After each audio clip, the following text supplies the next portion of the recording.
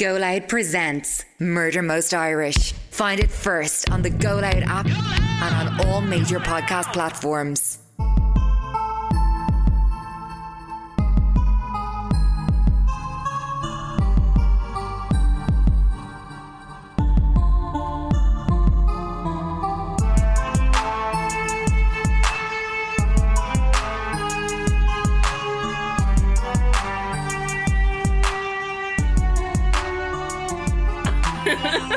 When I came in, he went to me, do you want any teaspoons? Colin is very put out right now because I went to make a cup of tea and said, where are my teaspoons? And he said, they're not in there. I said, are there teaspoons in your bedroom? There's one teaspoon. I don't know where they're gone. I was here on Friday. All my teaspoons are gone. There's no teaspoons in my bedroom. I don't know where your teaspoons out. So now this is going to be the topic of conversation for the next week because somehow I've insulted him. I don't know. Somehow I've insulted his person. Somehow? You have insulted him. By questioning where the teaspoons are. I'd laugh if he came in, he was wearing them as a necklace. It would not surprise me. He was like, I had an idea for a craft. He said to me, sure we don't drink tea or drink yogurts. There's no spoons because I'm on the gear. There's actually no spoons in the house currently. So Sarah's on the gear. Well, no, that's not how you burn it. Should I put in the spoon and go, is this, has the TV lied to me? No, so you do put, like, most people will put tinfoil over the spoon. Oh. And you're like, that's my impression of a needle sucking up the heroin. Oh, like, so you put it on tinfoil and you burn underneath and you inhale the fumes with, like, a pipe. Oh, so you don't put it in, like, a cigarette or a joint? No, so, like, that's why you see them use, like, Bic pens with no pen in them. Ah. Because you need, like, something to inhale. Do you know what they need those Bic pens for now? Writing. Back to school. Back to school. Get off the heroin. Get off the gear. Get off the gear. On the methadone. Horrible joke. Well, I tell you what I watched. Methadone. I didn't know this, but there's the thing that they put people on. It's called Foy.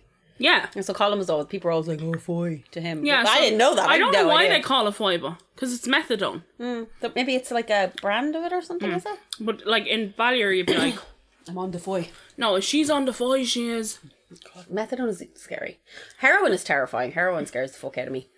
It really does. Methadone is what they also put people on when they're taking them off. What's the hillbilly heroin? Oh, oxytocin. Oxycodone.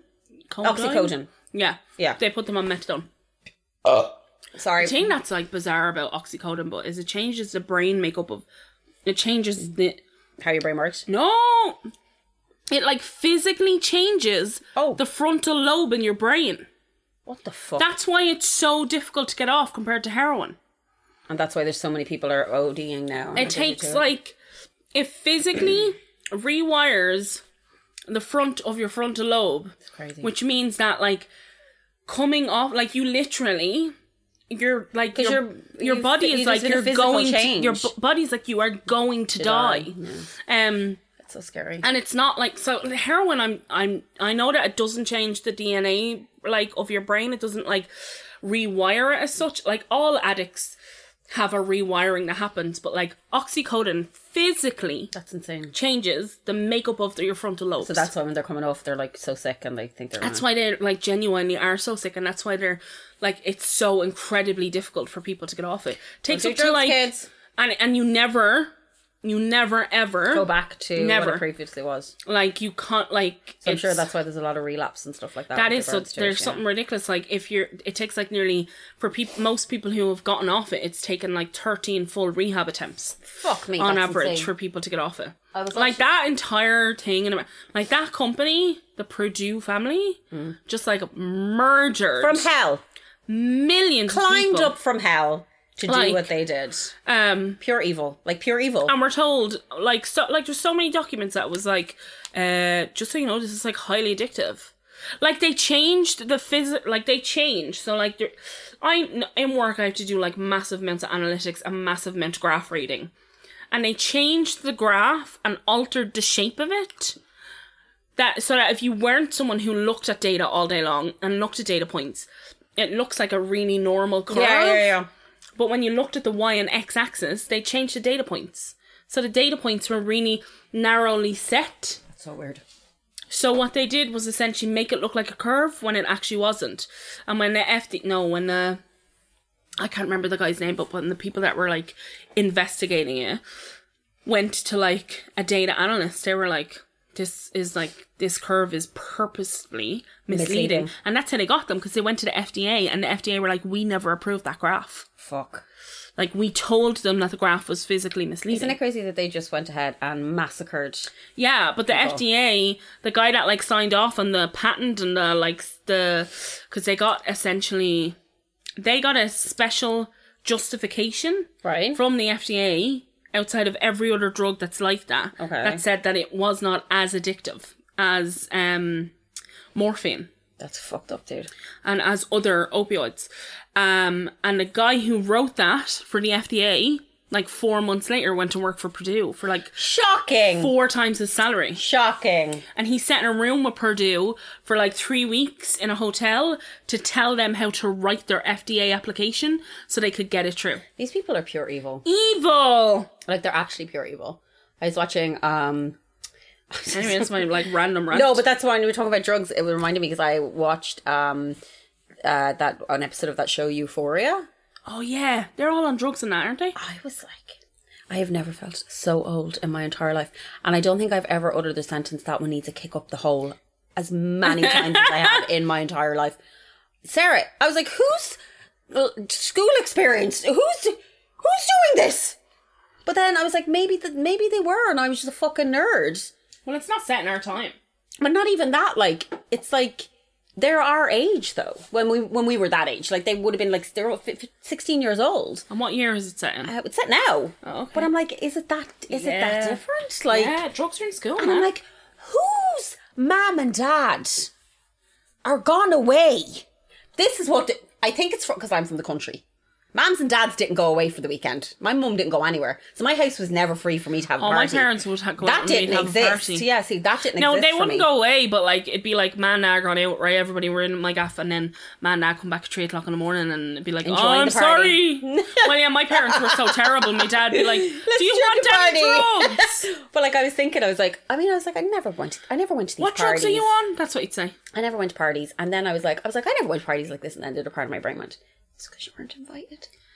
I was like, yeah, that makes more sense. Well, like, I haven't seen that show.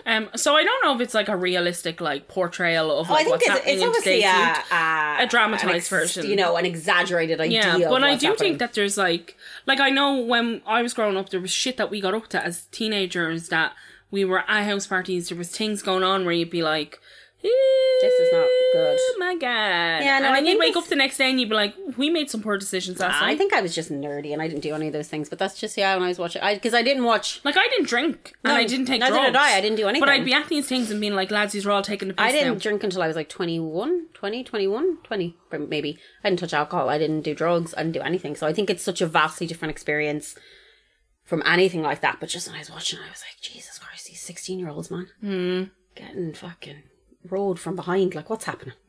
What? Oh! When I tell you! Oh! I was like, they need where's their parents? That's what I was saying. Fuck it. Where are their parents? And then I was like, oh, their parents. Jeez, throw it into me. The parents are all alcoholics and stuff as well. It's very odd. I didn't watch it in succession. I didn't watch like I picked like 1 or 2 episodes because I was like, I'll just see what it's like, and I was like, no, this is not my I started my market here. Pam and Tommy and Pam. I'm not watching that. Well, I tell you what, because I feel bad for her. That's why I'm not watching it. So I'm gonna take the moral high ground. She didn't want it released, and I feel really bad for her. Oh, you know, she wouldn't have wanted it released. No, she was like, please don't do this. Like, that was a horrific chapter of my life. Like, she's portrayed as a moron. Yeah, I just felt really bad for her. Both of them are morons. Idiots. Like, they got married after 4 days. 4 days! Imagine ringing your mum being like, hey, so I met someone 4 days ago and we're married. Graham didn't know any of the story, so I said, do you want to check this out? And he was like, alright. And then I was telling them before we started watching. Did he not remember any of it? No, he was like, I don't know any of this. Oh. And I was like, these people were like the most famous people. Oh my god. I said Pamela Anderson was the most famous person in the world. They were, like, I remember them being everywhere. And it doesn't portray. Now, I'm only 2 episodes in. Yeah. But like the first episode, he is an absolute asshole. Yeah. And in the second episode, it betrays both of them as morons. Yeah. I just think it's crazy because it's like the same thing with Kim Kardashian. Even I don't care about that yoke, but like the idea that somebody went into her house and stole her private property They went into his house, and stole the his private safe. property and put it on the fucking internet, man. Yeah.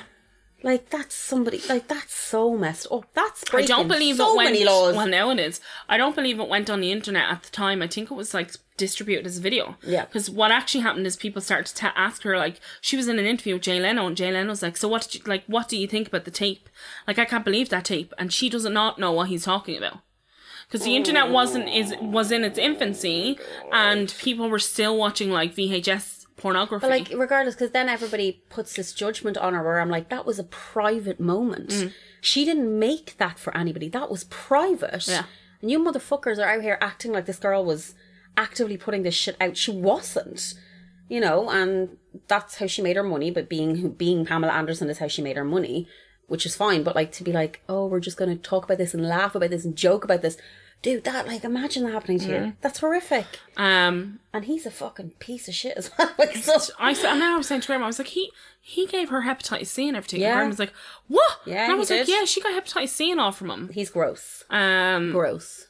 He's really gross in the thing. Like, he is an absolute idiot in it. It's an interesting story, and I didn't really know the ins and outs of all the details. And then the other thing I was saying to Graham, because Graham was like, is this true? And I was like, if it's not true, why haven't they sued? Exactly. But yeah, that's the thing. They can't sue for defamation if the story is true. Yeah, and the story is fucking horrendous. But I do understand that she was like, I don't want this released. He owed this guy like 18 or 19 grand, put him into like an absolute hole. Yeah. And then the guy was like, I need you to pay. So this guy's a carpenter. That's where the story starts. Yeah. He was like, I need you to pay me up front. And he was like, I'm good for the money. So he goes out and buys like all of it, because now he wants like a waterbed essentially. Yeah. Goes out and buys like all this shit. And then he goes down and says like, I need you to pay me. And Tommy Lee comes in and he's like, I'm not paying you any money, and removes them from the property. Doesn't give them any of their equipment back.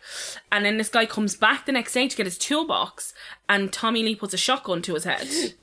And he's like, you're not getting any of your property because you left me in the lurch. And the guy's like, you fired me. You didn't pay me. And he's like, you fired me. Yeah. And he's like, don't come back here.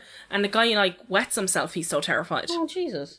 And then stole out the tape of that, and outed a woman. the guy's plan is that he's gonna like get his money's worth back. Yeah. And he goes in and removes a safe in the dead of night, and they're like so unaware, like they don't notice that the safe is gone. Yeah.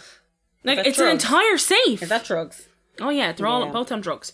And then it's like he finds the tape and he finds other things, but like the tape is what he finds. He was in porn previously. Okay. And he goes to like a pornography place to look. Can you play this tape for me? A guy he knows. And the guy's like, yeah. And they're watching through and they're like, that's Pamela Anderson and Tommy Lee having sex. Oh, no. And that's where the first like inclination of like... People are gross. Anybody that would find something like that and think I'm going to make money, like, you're fucking gross. Mm-hmm. You're a disgusting human being. Nowadays you wouldn't make money off it, would you? No, I don't think so. So you just go on the internet. internet. Like, that's what people just, like, that thing... That's why revenge porn's illegal. Yeah, and it's the thing where people were leaking nudes from famous women a couple of years ago. Remember that? People are fucking disgusting. Like, they're vile. But it's anyway, a really interesting story. Don't do and drugs, the kids. thing about it that I was like, when Graham was like, this can't be real, I was like, well, why didn't they sue them? No, it is real. That's not why she didn't want it released. She didn't want it released because it was like an incredibly difficult time in her life, and people are making jokes about it, which I completely get. You know, people are like yucking it up about the fact that he had a big penis and she blah blah blah. Like, it's like it doesn't. That's just have a ridiculously ginormous like. I genuinely feel for her. Like, and I say, I hate Kim Kardashian and I hate every single Kardashian on the planet, but I feel for what was done to her. And Paris Hilton the same. Because wasn't that guy that did the Paris Hilton one do the Kim Kardashian one too? No idea. No, that was wasn't he involved in like releasing it? Probably. He is a fucking scumbag, and they had him on like late night shows, talk shows. Oh yeah, but interviewing him. I was like, what the fuck? He literally just released this tape of this girl who did not consent to have it released. No, there was no consent. And when you say, like, if somebody did that now, they'd be fucking annihilated. Like, it's changed so drastically in the last... Do you think they'd be annihilated? Yes, in the last 15 years, yes, absolutely. Like, I think they'd be annihilated by, like, a certain side, but I think there'd be other side that's... Like... Oh, there's always going to be gross people that are like, yeah, rah, rah, but I think morally now, they would not have a man on a talk show who released a sex tape Jay Leno, of another girl. Jay Leno's entire career was literally sensationalist. like Monica Lewinsky. Yeah, he was like, sensationalist. Pamela, and like the jokes he told about Monica Lewinsky. Perfect. You're like, I like you listen to Monica Lewinsky. I listened to a podcast with her recently, and you listen to her talk, and she's such an astute, intelligent woman who was absolutely mistreated by the most powerful man in the world when she was 22 years of age. 22 years of age. And used as a scapegoat. And his shitbag of a wife annihilated her character as well. And I'm like, it's not the first person he was riding Hillary, and it wouldn't be the fucking last. Off to Epstein's Island you go. Like, fuck Jesus, we're there now already. Fuck them. Jesus, we've gone from Euphoria to Epstein's Island. Epstein's Island. How did we get there so fast? Listen, Annie. Housekeeping. Someone said thank you to me for making them realise that their husband's normal. What did he do? Because I said that Graham never organises or plans anything. Oh, there's tons of men like that. And this girl was like, thank you so much. I thought that he just didn't want to hang out with me, is what she said. No. Also, not to be, but they need to make more effort. Yeah. It's not an excuse. They need to make more effort. If you feel underappreciated, that's not okay. But that was really, I've no other housekeeping. I have no housekeeping. Nothing has been happening. There's a great Galentine's card. Galentine's, are you in the raw? Because you make me weak in the knees. Oh. I love it. And then some people online are organising a meetup. Best of luck. Yeah. Emma will not be there. I am currently dead, so I will not be attending. I think, depending on when it is, we might be in New York. Oh, okay. But Colin is I'm going to take off my bra, Sarah. Jesus, it's happening. The moment I've been waiting for all my life. Take your knickers off too. Best of luck, lads. I hope it's a lovely meetup. You should get locked and eat ice cream. I don't think I have any other. Do you have any from the Instagram? No, nothing's really been happening. We've just been doing. People have been sending their lovely messages. And actually, hold on. I do have something. Oh, that's the stuff. So there's a group, a wonderful, amazing group called ROSA, the Social Feminist in Limerick. And basically what's happening is they have been organising in the last little while marches and protests about gender violence. Oh, yeah. And what's happened is one of the founders of ROSA, I think it was last March, I think her name is Aisling O'Keefe. Let me just double check. Yeah, Aisling O'Keefe organised a march with Rosa. And it was a quiet march. There was no protesting. It was just a couple of people standing around with signs just basically saying we need to do something about gender violence.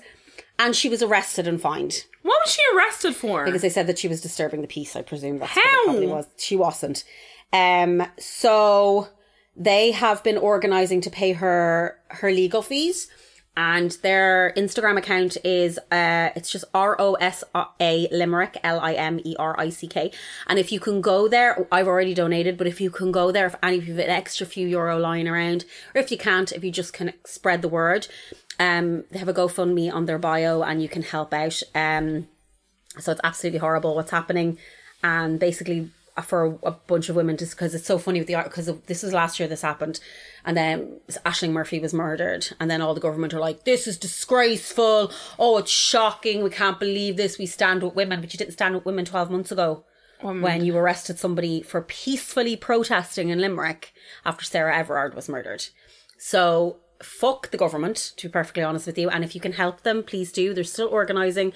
They're still doing a lot of really, really good work, but it's ROSA Limerick, if you can have a look, because they were in contact with me, and they're very, very lovely people. They were in contact with you? Yeah, they messaged us on Instagram. There's a lovely girl, what's her name? Steph Lacey is her name, and she just messaged me about it, and she was like, if you can... So they were having a meeting a while ago, but I didn't see the message, and then I was like, I'm so sorry. And then she let me know that there was a few other kind of meetups going on. So if you go on their Instagram account, you can find out how you can help or get involved, and they're doing a lot of really good work, because they're not pandering, and it's not buzzwords, and it's not a hashtag. It's literally like, we have to do something about this. So they're doing excellent work. So Rosa, I think it's Rosa as they pronounce it, I'm not sure, but ROSA Limerick. Give them an owl goo. Should we have anything? Do you have anything else?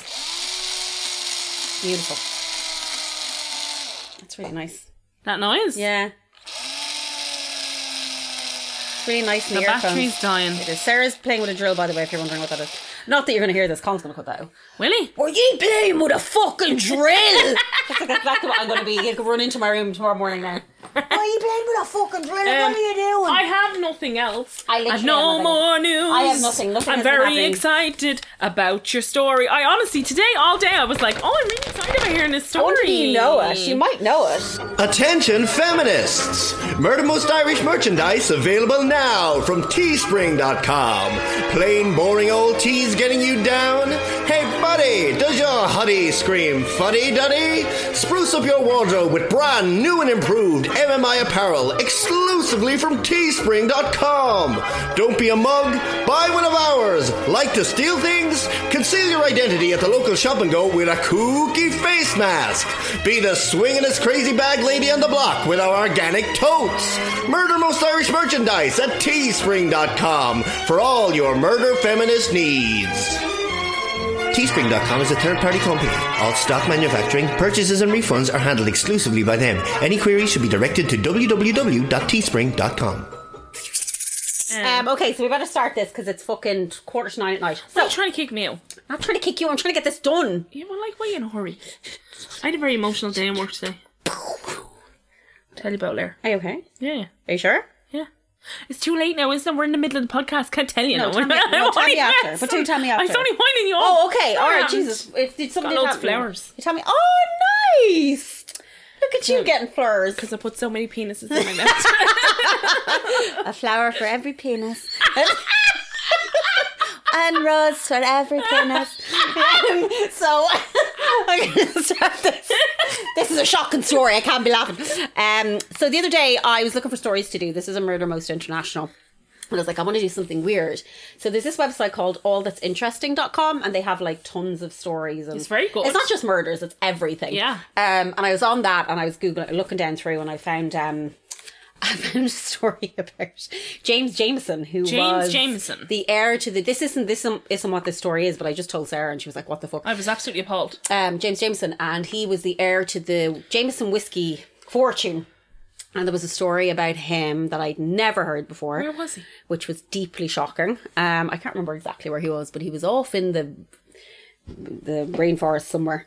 And I don't know if anybody knows the story. I'm sure people do know this story. I don't think people do know this I story. hadn't heard this because ever I before. worked for Jameson for years. Yeah, and that's why I told and you. I did not know this I was story. like, Sarah needs to know this story. So And I basically- love that brand. I love Jameson. So basically the story goes, it'll be very quick. James Jameson went on an expedition with a bunch of actual people that could do an expedition. As you do. But he was rich and they were like, right, bring him along. He'll pay for everything, which he did. So were these people like, we want to go on an expedition, They were just but sure, going- we need somebody to fund it. Basically, and he was really into art and watercolours and he loved painting and he thought maybe he could go to the rainforests of wherever and do some painting. And then they were like, this got upshite, doesn't know what he's doing, but he's got money. Young fella's got money, so bring him. Ah, sure, So bring them along. he paid for everything basically to bring them along.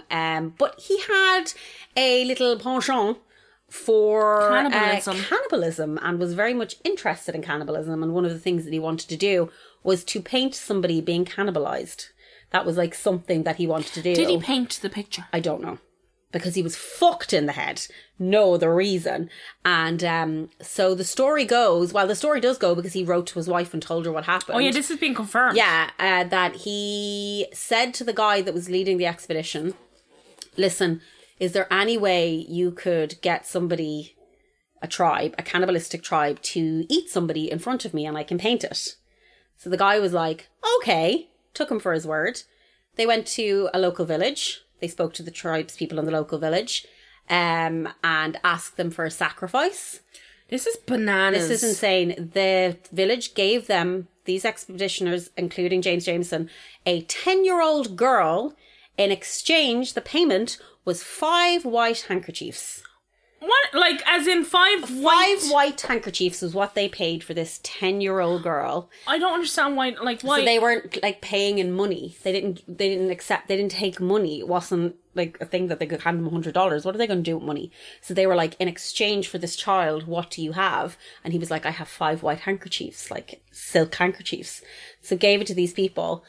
They gave them a 10-year-old girl who arrived with her hands tied behind her back, completely mute, not speaking, terrified, didn't know what was happening. Was obviously pretty aware that she was being made a human sacrifice because that was obviously a thing that was going on at that time. So the leader of the expedition then brought them to a village of cannibals and said, this guy here wants to paint Just stand up, dude. a child being cannibalized. Can you help? And they were like, sure. So they stuck a knife in her heart twice. She fell to the ground and they all came around and chopped up her body as these people watched, and then brought her body parts to the river to wash them and then cook her. This entire thing Is insanity. And James Jameson said to his wife it was the most horrific thing that he had ever seen and he never wants to experience it again. And he also told her that he thought it was a joke and that he was just joking when he said it and he didn't think they'd follow through. So he couldn't stop it. But yet you handed over the 5 silk handkerchiefs for a Yeah. 10-year-old girl. So what did you think was going to happen? So, on that note, that website was where I found this next story. Which is... that story. It's fucking bizarre. Like, I told Sarah straight away because Sarah used to work for Jameson and I was like, have you fucking heard about this? Genuinely was like, I'd never heard about this before in my life. I went in the middle of my office, and everybody was like, "What?" And I was like, "I can't tell you what this my weird. Can't tell you what I'm freaking I out can't about tell you here. what my weird friend just sent me in the middle of the day." So on that website, I also found this story, which is really interesting. And this story is... You might. It's about the murder of a lady called Barbara Daly Bakeland. And I got my information from that website, allthat'sinteresting.com. I also got information from Wikipedia. I got information from thefamouspeople.com, from Murderpedia. And I know I hate saying this, but there was a really good article in the Daily Mail from 2008, and the guy who Once wrote in a it blue moon. is an actual author, so it's a good fucking article. Once in a blue moon, the Daily Mail come up with the goods. Yeah, and then so- the other times just me sending in random comments. And they're like, "Oh, a journalist." You're all racist! Yeah, a journalist. So I'm going to start this. As I said, this story is about the murder of Barbara Daly Bakeland. So I will start. There's a bit I'm of... in! She's in. So on February 8th, 1907, Leo Henrik Bakeland made his first public announcement of the invention of a plastic made from synthetic components, which he called Bakelite. So the invention was revolutionary and changed production and the world forever. Bakelite was heat resistant and was used in kitchenware, jewellery, handbags, radio and telephone castings and firearms and like kids' toys and fucking everything. Like this shit was used everywhere. He just changed the world with Isn't this like that one insane? with this one invention. So I'm going to change the world. you changed the world. Okay. Bakeland held the patent for Bakelite, as well as over 100 other patents, which made him an incredibly wealthy man. Now, I couldn't find his net worth at the time, but I know it was a fuck ton of money. In 1889, Leo married Celine Swartz, and they had 2 children, Jenny Nina Rose Bakeland and George Washington Bakeland. Woo! Leo, Name ever the president. Leo also had 3 grandchildren, and one of them was George Middleton Bakeland, or Brooks, as he was affectionately known. And he became really enamored with like the society lifestyle, like the high society, drugs, sex, life, Is this Leo murder. Bakeland? That's him. He was worth $1.8 Billion dollars. Yeah, well, as of now. So Brooks was born into wealth and made sure he experienced everything money could bring him. Brooks was a playboy and spent his time sleeping with beautiful women, drinking and spending as much money as he possibly could. David Leaf in his Daily Mail article from 2008 said of Brooks, quote, "Brooks Bakeland was an arrogant and aloof young man with movie star looks. He liked to say that, thanks to his grandfather, he had fuck you money. That means I need not please or seek to please anybody." So you can imagine he was a shining light. So as I mentioned earlier, Brooks had a penchant for a very beautiful woman. Beautiful women. And in 1994, this led him to him meeting and eventually marrying Barbara Daly Bakeland. So we're going to talk about Barbara Daly Bakeland. So she was born on September 28th, 1921 in Cambridge, Massachusetts. Barbara was born into a tumultuous and deeply tragic family. Her mother, Nini, had suffered with mental health throughout most of her life and had experienced a breakdown when Barbara was 8 years old. Aww. Her father, Frank, completed suicide in 1933 when Barbara was just 11 years old. Oh my God. In order for his wife to receive his life insurance payout, Frank staged his suicide to look like an accident and purposefully locking himself in his car and inhaling fumes from the exhaust pipe. How would that look like an accident? because apparently it made it look like he had just fallen asleep. So the insurance company agreed Oh, okay. that it was a terrible accident, and Nini received a huge payout. Massive amount of Was money. this guy wealthy? Yeah. So after receiving the money, Barbara and her mother relocated to New York City. So Nini set her and her daughter up in one of the most expensive hotels in New York City, the Delmonico. Oh, that's a great name. So Nini moved to New York for one specific reason, and that was to set her daughter up to marry a very rich man so they could live the rest of their lives in comfort. Okay. So that was her main goal. So by the age of 17, Barbara was considered a celebrated socialite. She caught the eye of a model recruiter and garnered shoots with well-known publications such as Vogue and Harper's Bazaar. Like, she's really beautiful. Her beauty and fun personality allowed her to mingle with the high society of New York, and she became a permanent fixture in those circles. So was she just like a society girl? Like an it girl. Oh. She attended parties regularly and dated many rich men. She was also named one of America's 10 most beautiful women, but I don't know by whom. Like, Who makes her ma. who makes these lists? My mom said. My I'm mom's one of the making a 10 list most right now, beautiful and lists. she says I'm actually I'm actually gorgeous, yeah. in the top 5, and all the other people are just me. Or just dogs, like, and I'm the most Yeah. important one. All the other people are actually just lost German Shepherd around Ballyfermot. So Barbara's ultimate goal was to become an actress. And she received an offer for a screen test alongside famous actress Dana Andrews. Bet she couldn't fucking She probably couldn't. act. So unfortunately, the screen test did not lead to a role in the movie, but it did lead to her meeting Cornelia Bakeland, another aspiring actress and granddaughter of Leo Bakeland. Oh. Barbara and Cornelia became very close friends, and it was Cornelia who would introduce Barbara Brooks to her younger brother, Brooks Bakeland. Brooks Bakeland. Brooks had joined the Royal Canadian Air Force as a trainee pilot, and Barbara was immediately smitten to his good looks and his money. So Brooks described Barbara as, quote, remarkably beautiful and staggeringly self-assured, and that she had, quote, mischief in the blood. The two started dating and Barbara fell in love. The couple became the talk of New York. How fast did they fall in love? Within Tommy and Pammy. 4 days. 4 days. A beautiful young model and a rich pilot, both of whom led flamboyant lifestyles. However, it seemed, although that Barbara had fallen in love, Brooks did not seem to be in the relationship for the long haul. So she was like, I love you so much. And he was like, I love drugs. I love you. I and love all of money your and money. drugs. That was until Barbara came to him to tell him she was preggers. Lies.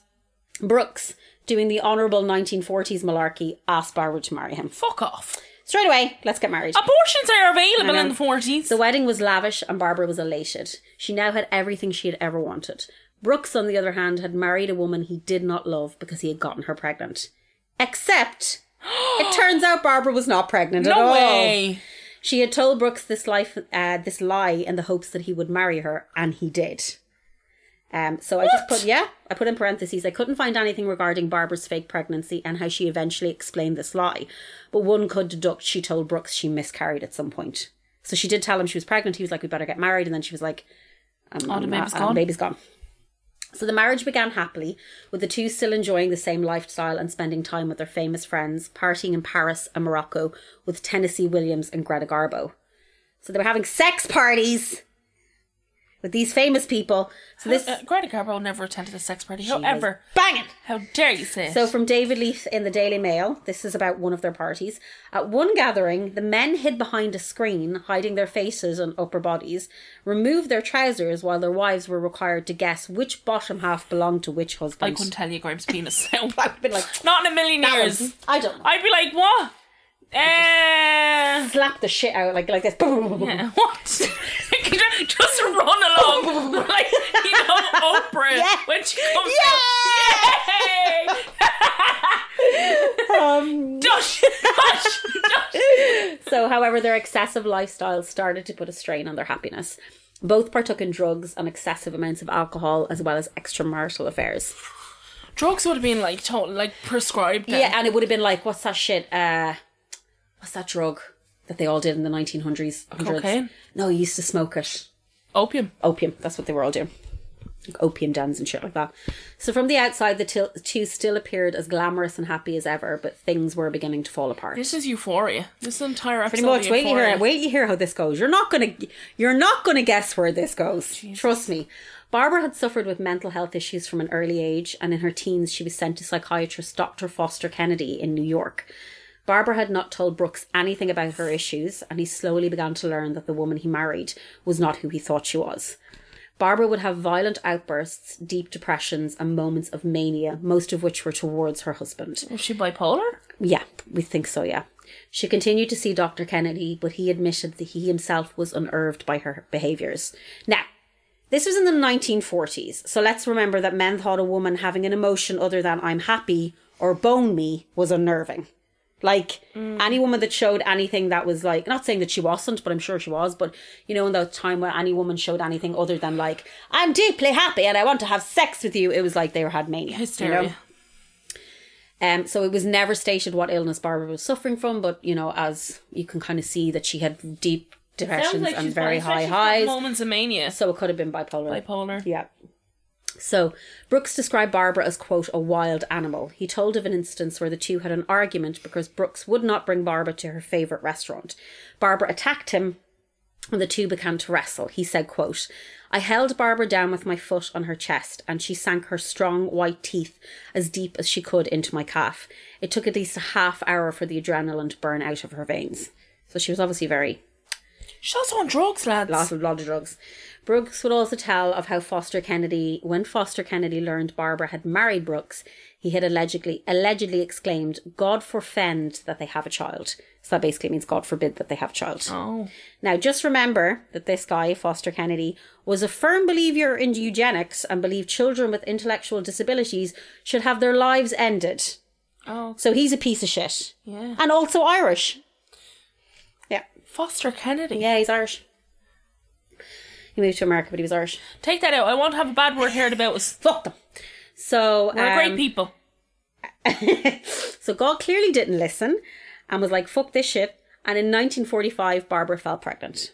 So they had a baby. They had actually had a baby. So on August 28th, 1946, Barbara gave birth to her and Brooks' first and only child, Anthony Bakeland. Anthony Bakeland. And it's spelled Antoy, so not Anthony, Anthony. Anthony, yeah. Like the way you say it in Ballier. Yeah, Anthony! Like that. So Anthony's birth led to a reprieve of the tension between his parents. They doted on their son and his abilities and talents became their new obsession. They described him as intelligent and stunning. He was beautiful. And they would show off his most basic of schoolroom accolades to their friends with like aplomb. So their friends would come over and they'd be like, look what he drew in school today. And it'd just be like a circle. Oh, fuck off. Yeah, one of those. They were obsessed. They thought he was like a genius. People who think their kids are fucking geniuses. These are two of them here. I'm the total opposite. My mum and dad would be like, Sarah, that's very advanced. And I'd be like, no, calm down. So the Bakelands wanted Anthony to be a genius. According to their friend Yvonne Thomas, they had lofty dreams of Anthony becoming a famous playwright or a painter or a polo player.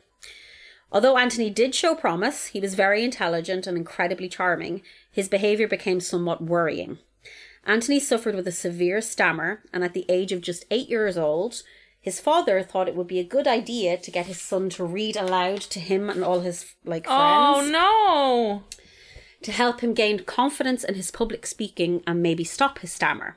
However, the book Brooks would have his 8-year-old son read aloud was the Marquis de Sade's 120 Days of Sodom. Sorry? Yep. What? Yep, this gets so fucked up, dude. So he would have his kid reading that book. If you don't know what a Marquis de Sade's 120 Days of Sodom, it is what it says in the tin. You can go have a Google. But he would have his 8-year-old son going around the house, reading that out loud to his friends and family. And obviously his friends were like, "What the fuck?" Were his friends like, "What the fuck?" Or were his friends like, "This No, is a normal"? lot of them were, but didn't say anything. Because they had money. Yeah. So friends of the Bakelands became increasingly concerned with what they would describe as sadistic behaviour displayed by young Anthony and encouraged by his father. Sure, he wouldn't know any different. He's 8 years old. He's reading the fucking... He's a kid. 101 Days of Sodom. 120 Days of Sodom, baby. So one friend of the couple remembers cutting ties with them as they watched Anthony pulling the legs off flies to see how it would affect their balance. Instead of scolding his son and explaining the cruelty, Brooks was instead proud of Anthony, believing this was a scientific experiment. Brooks described what Anthony did as marvellous. Barbara, having decided she had reached the heights she needed to in New York City, decided she wanted to travel to Europe and live a somewhat nomadic lifestyle. When Anthony was 9 years old, his mother and his father began renting villas in the most expensive parts of Europe. meeting more famous and wealthy people on the European continent. Anthony, however, was largely ignored by his parents until they wanted to cart him out to their friends to show him what a genius he was. So they just ignored him until they wanted to be like, look what Anthony did. And then they just pushed him back. So he didn't know what he was like, getting all this love and then being rejected. His parents continued their lavish lifestyles, drinking and doing drugs, while their son remained lonely and friendless in unknown city after city. Anthony seemed to be a show horse for their friends and not much else. He became very self-sufficient, but also started showing signs of reclusivity, and his abuse on animals continued. Whilst in Italy at the age of 12, one friend of the couple mentioned seeing Anthony playing with crabs on the seaside shore. Quote, "We saw him alone on the rocks playing with crabs, sort of pulling them apart," she recalled. In hindsight, it was an awfully creepy little episode, but his parents didn't really pay much attention to Tony. He was like ripping crabs apart. He's 8 years old! As Tony began to make genius. As Tony began to make his parents' friends uncomfortable, his parents still could not see any issues with their son. That was until some rumours began to spread about Anthony. Oh. Brooks had begun to suspect his son was gay at a very young age, and at the age of 14 it was confirmed. Some people had started to tell the Bakelins that they had heard rumours of 14-year-old Anthony sleeping with boys at boarding school. So, in parentheses, I have Anthony will go on to tell psychiatrists that he had his first sexual experience with another boy at 8 years old. Oh my God. And was actively searching out sex at 14. Jesus. A friend of Brooks told them that a cook both families shared said that when the Bakelins were away and they left Anthony by himself, he would go outside, find men and boys on the street and bring them into the house for sex. He's 14 years old. This is Euphoria. When Brooks told Barbara this, she became completely enraged. She refused to accept her son's homosexuality and began thinking of ways to stop him from being gay. All right. So during this time, Barbara and Brooks' marriage began to fall apart once more. Brooks became desperate to find another partner and leave Barbara. While in Paris, Brooks met the daughter of a French diplomat and fell in love with her. He told Barbara of the affair and how he wanted to be with this woman. Barbara did not take this well and took an overdose. Do you know how old that girl was? He was 15 years his junior. So he would have been like 31, 32. So she would have been like 16, 17. That's insane. Yeah. So Brooks, fearing Barbara would kill herself, ended the relationship with the French child. Yeah. And stayed with Barbara. Brooks said, quote, wait, you hear what he said. "Faced with becoming a murderer for the sake of freedom, I gave up my girl." Oh, well done. Oh, Brooks. Brooks, calm down. You stop riding a young one. Give it up, like. So, however, the affairs continued on both sides. Barbara continued to attempt suicide each time Brooks met another woman. So he would meet a woman, she would try to kill herself, and then he'd be like, all right, I have to go back to her, she's going to kill herself. Absolutely horrific. So Barbara, hoping that Brooks would find her more sexually attractive if he saw that other men wanted her, began an affair with the Spanish physicist. However, this backfired as Brooks was completely fine with the affair and even offered Barbara a yearly allowance if she would divorce him and marry the Spaniard. Oh, God. Barbara then ended the affair, telling Brooks it was because the Spaniard, quote, couldn't park a car properly and his feet were too small. Jesus. Imagine having an affair, just being like, I'm going to show him. And then he's like, if you divorce me, I'll give you money.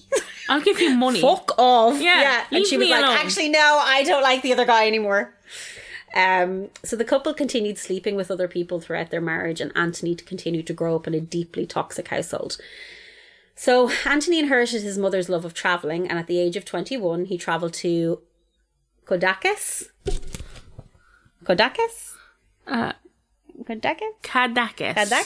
in Spain. I'm sorry, Spain, you're not listening to this. It was here he would meet and fall in love with 25-year-old Australian Jake Cooper. Jake's girlfriend at the time described Jake, as, quote, the devil. Jake lived in Jake lived in an abandoned farm with a group of hippies where they partook in various types of hard drugs. Oh. So he was like a little hippie leader. So Anthony, not ever having had many friends, became besotted with Jake and bought him and his friends gifts and drugs in order to be accepted into the inner circle.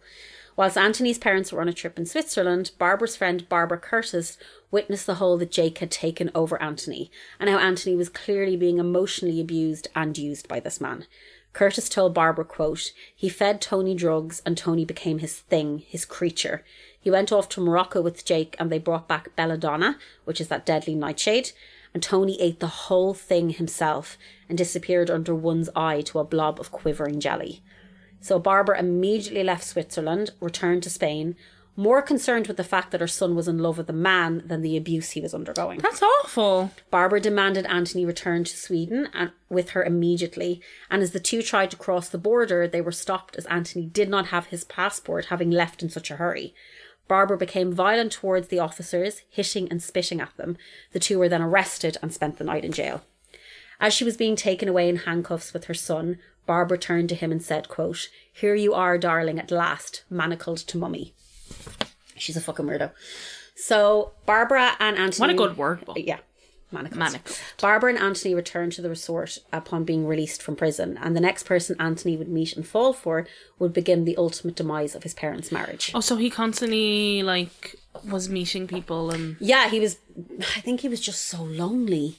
Like, he was so fucking lonely. Like, he didn't have any friends because his parents kept moving, so he didn't have anywhere he could settle. And then his parents were completely fucked in the head. He was gay, but he was deeply confused and he didn't know what was going on. And he wasn't allowed to be gay. Well, yeah, you know what I mean? So although Barbara and Anthony believed their son to be gay, it seemed Anthony was actually bisexual. He would meet and fall in love with a French woman named Sylvia. Anthony fell hard for her and they spent a lot of time together. Barbara, hoping her son had been magically cured of the gay, was ecstatic for her son's burgeoning romance. She invited Sylvie over nearly every day to have dinner with the family. So he only just met this girl. And his ma was like, come over every single day. Oh, God. Giving her gifts and complimenting her, telling her she should marry Anthony as she would be rich for the rest of her life. He had known this girl a month. Like a month. Barbara, having Sylvie in her house almost daily, kind of backfired horribly, as it was soon discovered that Brooks and Sylvie were having an affair. Oh, for fuck's So his sake. own father was sleeping with his girlfriend. Barbara once again attempted suicide, hoping that Brooks would end things with Sylvie. This, however, did not work. Brooks did not come back to her and instead chose to be with Sylvie. FYI, Sylvie also attempted suicide, thinking Brooks would return to Barbara, but he didn't. So everybody was just killing themselves over this man. What?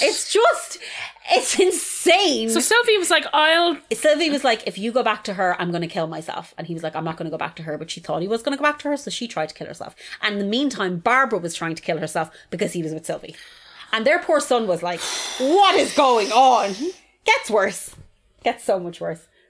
So Brooks filed for divorce and Barbara was devastated. In her grief, Anthony became her next victim. She started to obsess about his sexuality once more, scheming ways to make him straight. oh, no. Barbara decided the only way to fix her son was to have him sleep with as many women as possible. Oh, no. Barbara hired sex workers whom she paid to sleep with her son, or more correctly, paid them to rape her son, because that's what she was doing. Barbara also asked women within her wealthy, gross people circle to seduce her son and have sex with him. No. Fucking obviously none of these things worked, and Anthony was still attracted to men. Anthony's mental health began to deteriorate even further as his mother's abuses continued. Anthony began showing symptoms of schizophrenia, and because Brooks did not believe in psychiatry, even though he knew his wife had attended one and he had paid for it, he refused to pay for Anthony to receive help, so his mental illness went untreated. His own father was like, I'm not paying for this. It's quackery, even though your wife was with the psychiatrist when you were with her. Yeah. Things were to get much worse for Anthony as his mother now decided to carry out the most vile of plans to get her son to cease his homosexuality. When Barbara and Brooks were finalising their divorce months previously, she had pulled Brooks aside and, according to Brooks' sister Elizabeth Archer Bakeland, told him, quote, "You know, I could get Tony over his homosexuality if I just took him to bed." Sorry? Excuse-moi? Mm-hmm. Pardon? Yeah. No. It gets much worse. She's, excuse-moi? It gets much worse. So in 1969, Anthony and Barbara visited Mallorca. They spent the summer in a villa smoking weed, and Barbara made sure all of Anthony's time was spent with her. Barbara decided now was the time to execute her plan, and after plying her mentally fragile son with drugs and alcohol, she took him to her bedroom and she raped him. Oh my God. Some would want to argue that he went willingly or he wanted to sleep with his mother, but this woman took her mentally ill son and had sex with him in the hopes of curing his homosexuality, and in the meantime destroyed him as a person. A friend of Barbara's, Alan Harrington, received a call from Barbara telling him about what she had done. What? Quote, Barbara called me and told me that she had slept with Tony. I said to her, I didn't think it was such a bad thing. I was trying to remove guilt, but now that I think of it, there wasn't any expressed. She rang her friends to tell her friends she had sex with her son. During this time, Brooks and his girlfriend Sylvie also visited Mallorca, unaware that Barbara and Anthony were there. When Tony realised his father was on the island, he began visiting, and his emotional and mental turmoil were very apparent. Sylvie remembered how sad he seemed. She said that at one point, Anthony had written a note to his father, almost childlike. It said, Daddy, please Daddy, come back to Mummy. She's so unhappy.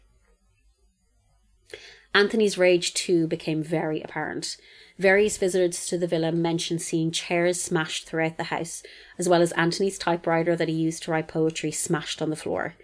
Barbara openly told people that Anthony was breaking everything in the gaff. She seemed to show no fear or worry towards her son, like he was angry, like breaking up the place. And she was like, la la la, I'm fixed my gay son. What? Fucking crazy bitch. So Barbara and Anthony returned to New York, and Anthony's behaviour continued to become more upsetting. He enrolled in art school, and during one art class, the professor had to call the college registrar as Anthony was completely unresponsive and would not speak to anyone who was trying to help him. He was, quote, in a world of his own. During another lesson, when Anthony's classmates were painting still life and flowers, Anthony's canvas depicted various people with blood pouring from their mouths. Okay. Barbara dismissed any concern that anyone had, assuring her friends that Anthony was just a misunderstood genius. What? So Anthony's college friends almost instantly recognised that something was very unusual was happening between Anthony and his mother. Barbara would invite them over and show them photographs she had taken of her son. One of Anthony's friends said of the pictures, quote, what struck me was the way the camera just dwelled on the beauty of this young man.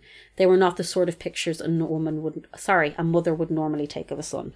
There's actually a picture, a very famous picture of him online, where he's in a bath.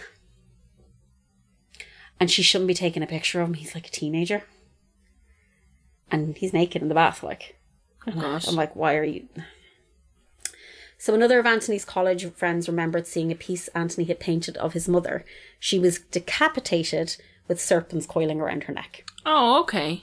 So we know where this is going, right? Anthony seemed completely and utterly confused and scared. Just a parenting tip. Yeah. Don't do any of this. Just don't do any of this. And also, if your child starts to depict you in imageries... with your head cut off. Something's wrong. Something's wrong. So, sorry, I'll just start I'm not again. an expert. Just spitball it. Just throwing it out there. So, Anthony seemed utterly confused and scared and angry, and one night confided in a friend, quote, I am fucking my mother. I don't know what to do. I feel desperate. What? She was still having sex with him. During this time, Barbara, who was... I thought it was like a once-off. No. She was abusing him. So during this time, Barbara, who was utterly fucking oblivious to the torture she was putting her son through, thought it would be a marvellous idea to take a creative writing class and wrote a story about a sexual relationship between a mother and a son. She did not give a fuck of what she was doing to this kid. Soon enough, however, Barbara's obliviousness started to wane as Anthony's violence turned towards her. Anthony was highly agitated and seemed to be hallucinating, so Barbara arranged an inpatient care in a psychiatric hospital for her son. Anthony's prognosis was poor and more care was urgently needed, but after 6 weeks he was released as Barbara could not afford the treatment. Brooks still believed that psychiatry was nonsense and told Barbara that their son was not mentally ill, he was just, quote, evil incarnate. I'm like, why did you say that about your kid? What? And also, you were the one that was cheering him on when he was torturing animals and making him read the Marquis de Sade. You fucking piece of shit. And also, if he is evil incarnate, why would you let him out? Yeah, what the fuck are you Why doing? would you be like, leave yeah, him in the sure, okay. hospital, yeah. So upon release, Anthony seemed somewhat calmer, but the rage soon returned. One night he followed Barbara to the living room where she was having a meeting with her lawyer and beat her unconscious with a wooden cane. When Barbara's lawyer tried to step in and help, Anthony beat him unconscious too. Oh my God. After this altercation, Barbara brought Anthony to a local hospital where they diagnosed him as schizophrenic. They told Barbara he would need extensive psychiatric care, but as Brooks was refusing to pay, Barbara was at a loss and Anthony was once again released into her care. So they didn't have any money to send this chap she didn't have any money to send this chap to get psychiatric care, but she'd money to be flying around the world and signing up to fucking creative writing classes in NYU. Ah, sure, they're only cheap. Fucking stupid bitch. Dearest Mama, I have taken on a course. So Barbara thought the best thing to do would be to move Anthony as far away as possible, and in 1972, and isolate him completely. And in 1972, the two moved to Kensington in London. Unsurprisingly, Anthony's behaviour worsened. Yeah. As he was still not being treated for his illness. And you're moving him away from, like, what little structure he had. Just as a side note, I said this already, but how can Barbara afford to move to the most expensive part of London but can't afford to treat her fucking son? Like, the most expensive part of London. Maybe she was hoping to get the NHS. Yeah, you know yourself. Anthony, I'm going there next year to get the teeth done. Yeah. Anthony began to regularly attack and assault his mother. He attempted to blind Barbara by sticking a pen in her eye during a fight. Oh my God. In another incident, Barbara arrived back at the house with her friend Class and Kyle, the names. Tony appeared in front of them dressed only in his underwear, brandishing a large kitchen knife. He then proceeded to run around the house, ranting and gesturing the knife towards his mother. Barbara arranged for Tony to see yet another psychiatrist by the name of Dr. Lindsay Jacobs. Dr. Jacobs once again diagnosed Anthony with schizophrenia and told Barbara matter-of-factly, "Your son is going to kill you. I think you're at risk." To which Barbara replied, "I don't." Because she's a dumb bitch. Barbara delusional. A dumb bitch. Dr. Jacobs was so concerned for Barbara's safety that he called the police and recommended they place an officer outside the residence in Kensington. He was told they couldn't do this unless a violent incident had actually taken place. But it did take place. Not violent enough. Okay. So even the psychiatrist was like, he's going to kill her. It's going to happen. Yeah. In July 1972, Sue Guinness, a friend of Barbara's, travelled to Kensington to meet her old friend and was met with a horrific scene. As she walked towards the path leading to Barbara's front door, she saw her friend laying on the pavement. Barbara was screaming and there was a lump of hair missing from her head. Sue watched as a man with a knife ran back into the house and closed the door. Sue recognised the man immediately. It was Anthony Bakeland. Sue helped Barbara up and begged her to call the police, which Barbara did. Barbara then recounted to Sue what had happened. She had come home, and as she took off her coat, Anthony had attacked her from behind. Barbara managed to get away and ran out of the house, but he chased her. Barbara tripped, and Anthony took the opportunity to grab her by her hair. He dragged her towards the street, telling her he was going to throw her under a moving car. Barbara fought back. Anthony pulled a large chunk of hair from her head, like he was dragging her along the ground with her hair. Barbara grabbed the gate that was at the house and held on, so Anthony started slamming it back and forth and broke her thumb in 3 places. He then decided this was not how he wanted to kill his mother. He ran back into the house and reappeared with a large kitchen knife. He walked towards his mother, and it was then that miraculously Sue Guinness stumbled upon the scene. Anthony was arrested and charged with attempted murder. However, Barbara refused to press charges and he was once again released into her care. What? It's just... So on November 15th, 1972... Did he tell the police that his mother had sex with him? Nope. Because that's illegal. Not yet, but he does. So on November 15th, 1972, Sue Guinness visited Barbara once again. She was still concerned and was convinced something terrible was going to happen to her. Barbara and Sue enjoyed a nice lunch where Sue pleaded with Barbara to please be careful and to consider having Anthony committed. Barbara disagreed. Barbara disregarded Sue's fears, telling her, quote, "He'll never harm me." He already did. He already did. He just fucking scalped you. So 2 days later, on November 17th, Sue Guinness's fears will be realised. At 1 p.m. on November 17th, Barbara Daly Bakeland left her house in Kensington to meet her friend, Russian princess. Yeah, of course. Missy Harnden. Anastasia. For lunch. At 3:30 p.m, Barbara thanked Missy for a lovely lunch. She told Missy that Anthony would be cooking dinner for her that night and that she was very excited about it. And she left the restaurant. Just to note, at this dinner, or the lunch, Missy had been at like a party in Barbara's house a couple of days previous. And Anthony had was wearing all black and had painted like gold stars all over clothes on his face and was like sitting in the corner rocking back and forth. Okay. And she was like, I need to talk to Barbara about this because something seems off. But then Barbara was like, at the lunch, Barbara was like, Anthony's amazing and he's having a great time and everything's wonderful and we're not he's a beautiful artist. And we're not having sex. Well, he's a beautiful artist and he was in the corner and what he was doing was he was living in the moment of being actually in the galaxy. That's his new plan. But then Missy, because she was so like, Anthony's great and we're great, Missy was like, okay, I'm not going to say anything. But she knew something was up. They all knew. The poor chap had schizophrenia. Like, he was so mentally ill. Nobody was helping him. He was also having sex with He's being raped by his man. So at 7 p.m. that evening, Missy received a phone call from the Chelsea police. Oh, God. They were asking her questions about her day, at what time she had entered and left the restaurant with Barbara. Missy was confused and asked what this was all about when the officer on the other line questioned, quote, how well do you know the deceased? Missy went cold and in total shock handed the phone over to her son. When he hung up, he turned to his mother and told her, Barbara Bakeland has been murdered.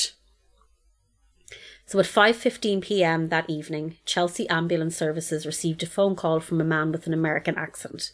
He told them his mother was laying on the floor and that she was unresponsive. He believed she was dead.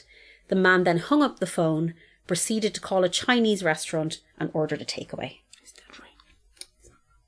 When the paramedics arrived... I have no idea. What would I get?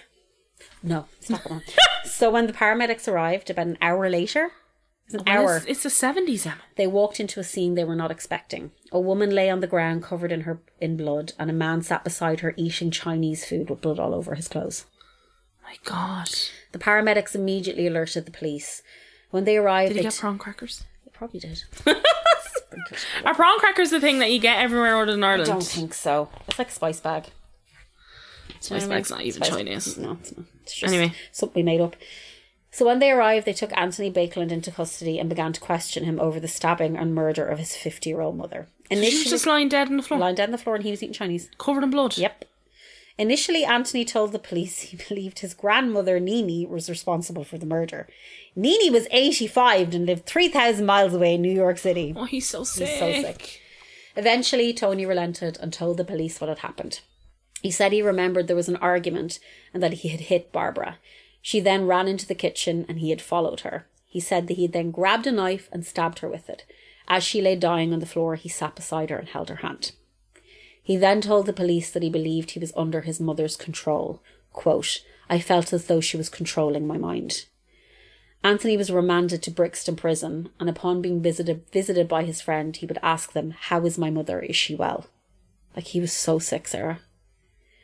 He also told them that since his mother's death, he felt as though a great weight had been lifted from his shoulders. Yeah, of course, she wasn't raping him anymore. So Anthony appeared in the Old Bailey in 1973, charged with the murder of his mother. His lawyer, John Mortimer, tried to get him sent back to the US for psychiatric help, but instead he was charged with manslaughter with diminished responsibility and sent to Broadmoor Hospital, a high-security psychiatric hospital in Berkshire. Anthony seemed to do well whilst in the hospital. He was treated for his condition properly, made friends, and even started to do art again. His grandmother Nini visited him, and the staff noted that she did not seem very upset about her daughter's murder, but more concerned about Tony being in trouble. One doctor wrote, quote, she seems just as mad as the rest of the family. Oh, God. Nini refused to believe that Anthony had done anything wrong. Murdered her daughter. He murdered her daughter. And so did listen to this name. Hugo Money Coates. Coates was a politician. His family controlled Coates Bank, and his mother-in-law was an old friend of the Bakelands. If Coates had not stuck his oar in, Anthony would still be in Broadmoor and what happened next could have been avoided. Coates and a group of supporters believed that, quote, Anthony's capacity for violence had been diminished once he had killed his mother. So they were like, he's killed his mother. He's killed his mother, it's gone, he's not going to kill anyone else. Yeah. Coates' power and influence ensured that Anthony's case was seen and discussed at the highest levels of the British courts. And in 1980, Anthony was released and returned to the United States. So 7 years later. Yeah. So. And he was doing well while he was getting treatment. Well, he was, and then you hear this part. Okay. Brooks, his dad, however, was vehemently opposed to his son being released from Broadmoor. Brooks's new wife had bore him a son at the time Anthony had been arrested and sent to the hospital. Upon learning of his new half-brother, Anthony began making toys for him and sending them to Brooks. Brooks said he had to throw them away immediately as they were so macabre and disgusting. Oh, okay. Brooks also told the police that he had been receiving threatening letters from Anthony saying he would kill Brooks and Sylvie. Now, I don't know if this is true or it's just Brooks being like, I don't want him released from the hospital. Because Brooks clearly hates him. Do you know what I mean? So I don't know. Brooks Did they say what the toys were? No, but I would have liked to see them. I wonder if they were like the toys in The Nightmare Before Christmas. Could have been. So Brooks maintained that his son was not mentally ill, that he was just evil. Well, no, he is mentally ill. He is mentally ill, Brooks. Anthony returned to New York and moved in with his grandmother, Nini. Oh, God. In an apartment in the Upper East Side. His behaviour once again became unnerving. Anthony created a shrine to his dead mother, surrounded by candles and terrifying art he had drawn. He would kneel before it and mumble satanic chants as his grandmother stayed in her bedroom. He's so sick. So on July 27th, 6 days after Anthony's release from Broadmoor and 4 days after his return to New York, Nini's maid, Lena Richards, arrived at Nini's apartment to begin her daily cleaning. Lena had been asked to give her key to Anthony whilst he stayed there. So she knocked on the door, waited for an answer. A few moments later, Anthony opened the door, dressed only in his underwear. "Lena, quick," he shouted. "Get an ambulance, I've stabbed my grandmother." What? Richards ran to a phone box and called the police. When they arrived, they found Nini lying on the ground, screaming, and Anthony standing above her. He was shouting, "She won't die, the knife won't go in," and she keeps screaming, "I can't understand." Nini had been stabbed 8 times and her collarbone had been broken, but she survived. Jesus, Nini's a warhorse. When Tony was taken to the station, he told the police, this is horrific, he was just trying to have sex with his grandmother the same way he had sex with his mother. Oh my God. The police realised that not only had Tony tried to murder his grandmother, he'd attempted to rape her. It's horrific. Anthony was arrested and charged with attempted murder and sent to Rikers Island to await his trial. Rikers? If you know anything about Rikers, lads, Fuck. it's fucking horrific. So Did he die there? Just as in Broadmoor, Anthony seemed to find some sort of disturbing peace in prison. He seemed calmer. He also developed sexual relationships with a guard and a fellow prisoner who had raped and decapitated a young boy. Anthony had given almost $20,000 to these men in gifts, as well as giving money to other prisoners. So he just throwing money away at them. What did he do to get that Jake guy to like him? Gave money and presents. Yeah. It's all the only way he knew how to get love That's why I was got to you give be this my thing. friend. So on the 20th of March 1981, Anthony was told that his trial would be delayed by a further month due to a delay in his medical records reaching the courts. That same day at 3 p.m, Anthony Bakeland was found dead in his cell. A plastic bag was wrapped around his head and he was suffocated to death. It seemed to be another tragic suicide in his family's history. However, Brooks Bakeland did not believe that his son completed suicide, but instead that he had been murdered. Sounds like he was murdered. Maybe because he refused to give any more money to prisoners, or because he was going to reveal his relationship with the guard. Anthony Bakeland was pronounced dead on March 20th, 1981. It is still not known if his death was a suicide or a murder. Kind of sounds like he was murdered. And that is the story of the murder of Barbara Daly Bakeland and the horrific shit that her son went through, and then the horrific shit that he did. It's very horrible. Jesus. Yeah, it's a lot, right? Fuck me. And it's so weird because to go from like money is so corruptive. Like money fucks people up. Like that type of money does. But she was. No, I think fucking your son fucks them up. No, but in the sense that like having sex with your kid is not cool. He was like the only way he knew how to get attention and love was to like give money. Yeah, no, like to his people. poor grandmother. But his grandmother, yeah, just horrible. And to imagine him saying to the police, you know, I was just trying to have sex with her like I did with my mother. Like she destroyed her son's life. Like she led, unfortunately, and I don't mean to victim shame, but she led to her own demise. What she was doing was making a chap with schizophrenia about 150 times worse. Yeah, no, because absolutely. he didn't know what was going 100%, on. like she like Not getting him any help. She also was mentally unwell, but like she was also cruel. Yeah, and she didn't want to pay. Like she was like, "I can't afford this psychiatric treatment." But you're throwing parties. You move into a house in Kensington. Hanging out with princesses. You're hanging out with princesses, and you can't afford to get your. Like she kept bringing him to hospitals and being like, and they're like, he's schizophrenia, and then she's like, okay, like.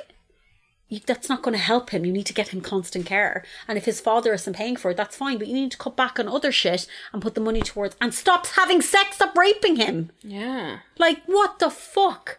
Like, she was so, believed the hype so much about herself and thought she was just the most beautiful creature on the planet that she genuinely thought she could turn her gay son straight by having sex with him. That is insane. That is fucking insane. Like, and obviously his father calling him evil was also him being massively homophobic. Yeah. That's where a lot of that came from, being like, he's just evil incarnate because he's obviously gay. Because he's gay. Or bisexual or whatever he was, I'm not sure. But yeah, so that was a fucked up story, another fucked up story that I read after the Jameson one. Yeah, thanks very much. That's You're welcome. It's a lot of information there. I'm sorry for a horrible story. I need to process it. It's a lot, and there's a very, very good book called Savage Grace. It's actually a movie as well, a true story of incest and murder among the wealthy elite. There's a fucking movie about this? I'll tell you who's in it, by Natalie Robbins and Stephen L.M. Aronson, and there's a movie called Savage Grace, and that guy is in it. What guy? Armie Hammer. Nope. Eddie Redmayne, Julianne Moore, Hugh Dancy.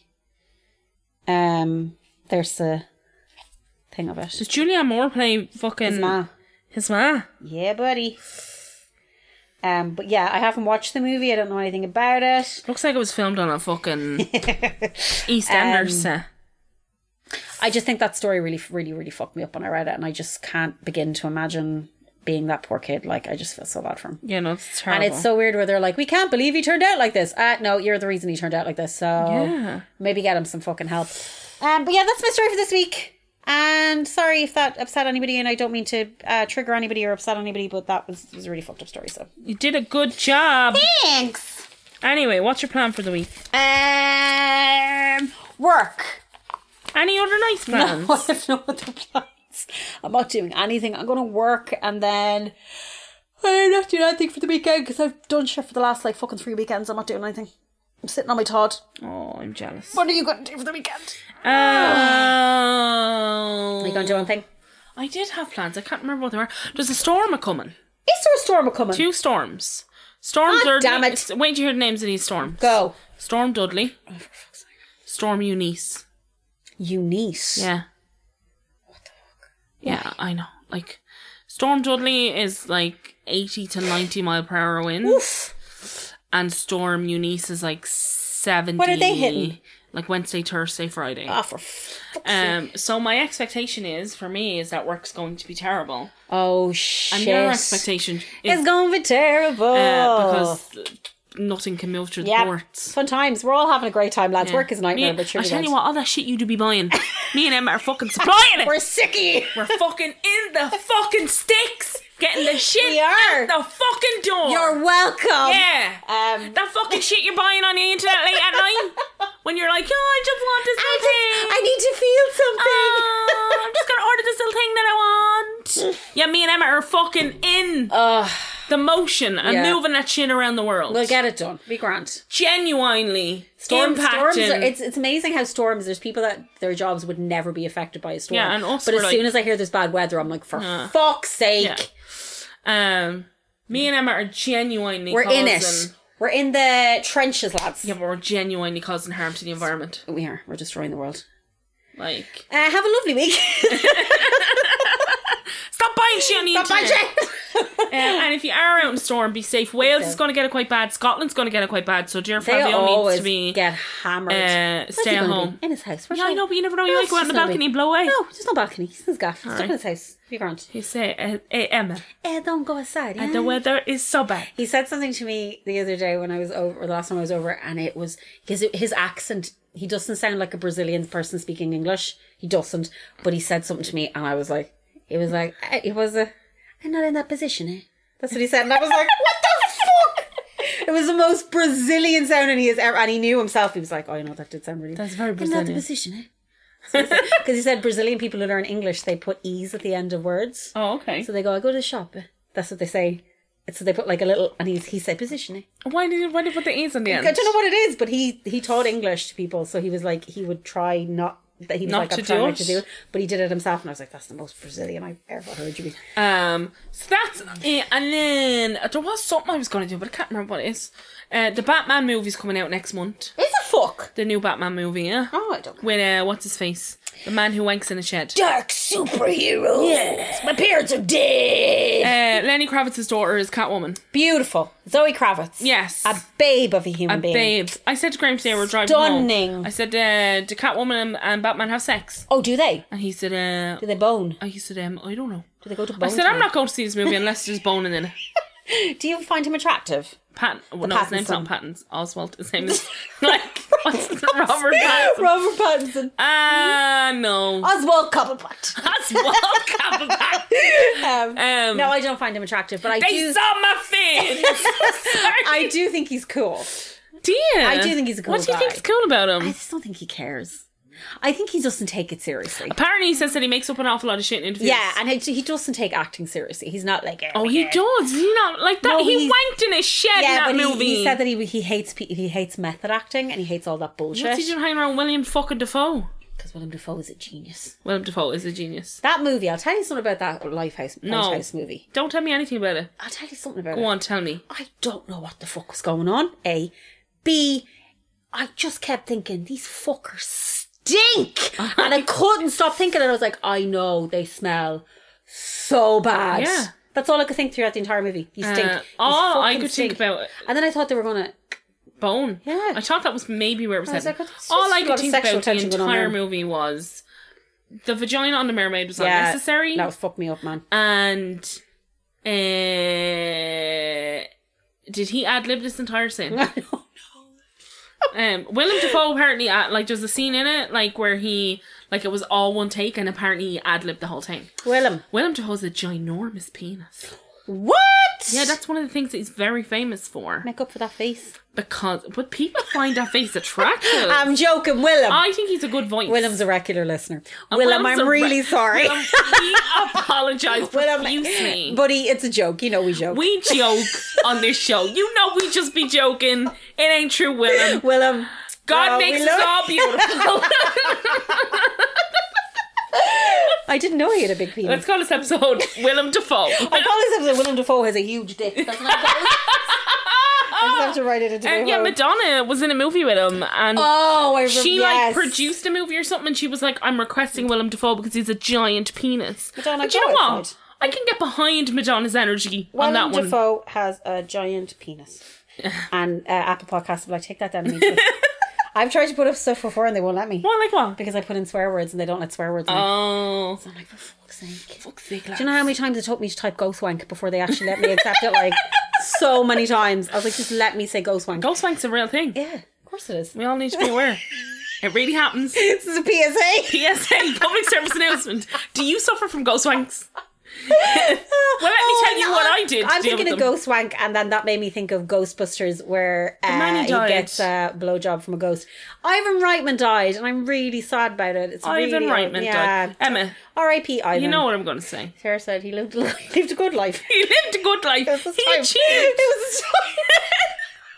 If anybody dies over the age of 50, Sarah's like, come on, 50 years is a lot. He lived a good life and he achieved many He things. did, but I just feel sorry for his son. Like, by the time I was Ivan Reitman's age, when I died, people were 35, like, yeah. alright, she didn't really do a lot. Poor Jason Reitman. I just feel bad for him. He was like, and Ivan Reitman was such a lovely man as well. His son, he's a director as well. Okay. Yeah. Living off the coattails. Given not the coattails, he's a good director though. What's he Did you direct? ever see the movie Thank You for Smoking? Yes. He did that. It's very, very good. He's done a couple of other movies as well, yeah. So Oh, now I feel bad. and he just did the new Ghostbusters movie as well. That's terrible. Then I haven't seen it. It's terrible. It's awful, is it? a shy. I don't know. It's the one with Paul Rudd. Paul Rudd. This I don't know. World's What, sexiest man. I don't know what this has turned into. The end of This this is episode. just me having fun. We know how After to. that horrible incest story. I have to bring the mood up, Emma, so we can get a non-song So we can off actually Colin. get off this. Yeah, Colin, you can put a song at the end of this one. Just put a song Colin, at but the end of the this. song at the beginning that he sang, I liked. Oh and my I- god, yeah, Colin, put in the song. And you put at the don't beginning. edit it. Don't edit it, that's the song. Don't put any music over it, No, just that. us. Please. It's just, you ever see that TikTok of it's like and it's just a tin whistle. It's like so poorly done. That's our life. I love that. Or the guy is playing the Titanic theme on the recorder. On the recorder. It makes me laugh every time. That's everything. Everybody have a nice week. Enjoy life. Oh, we have to do a Patreon shit. Oh, last week on the Patreon, Colin told the story of, oh my God, what's the name of the murders? Amityville Horror. But what was the name of the murders? Amityville murders. Okay, so the murders, the Amityville murders. So he did that last week. So that's the first part of the story. And now he's doing a second installment about the Amityville hauntings. So if you want to join the Patreon to hear that, he actually did a really, really good job. Yeah, it was And really fun. I like when Colin does it because he gets clips. The clips are... don't do it. Don't do it, lads. Just don't do Sarah it. can't Take deal with clips. I can't. And he doesn't warn No, you. they come out of nowhere and they're terrifying. You're walking around a fucking shop and you're like, are you fucking shitting me? You did the one with what was the haunting? Oh, and the English one. Oh, for fuck's sake. Yeah, and he put in clips of that. I was lying in bed in the dark. Yeah, no, it's terrifying. But this is okay because the clips that he put in the last episode are just people talking about the murders. This week's episode, I'm sure, will be quite scary because he's putting in clips of like things that I were won't be heard in the listening. house. I'm going to take part in the episode, but I won't be listening to the episode. But yeah, he's done a really, really good job. And if you want to join, it's patreon.com/murdermostirish. €6 a month. If you don't want to join, that's fine.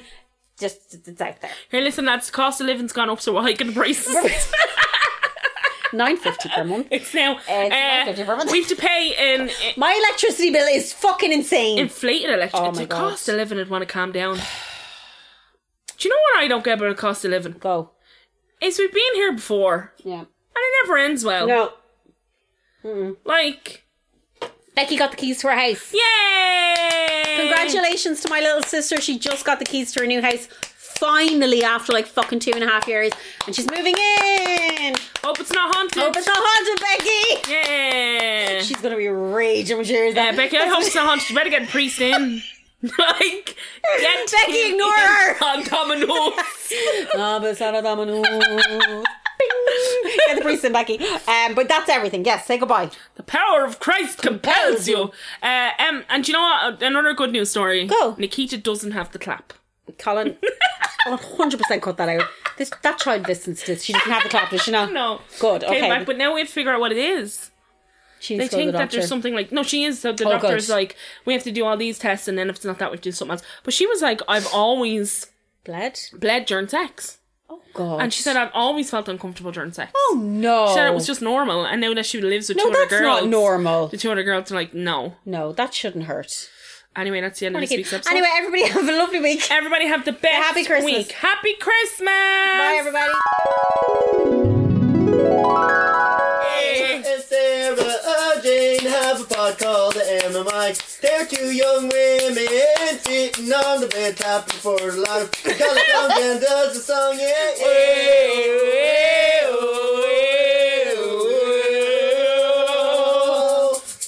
Piss fucking MMI. Piss fucking MMI. This is what you can bring to the you go. meet and greet. Who says I don't do a song anymore?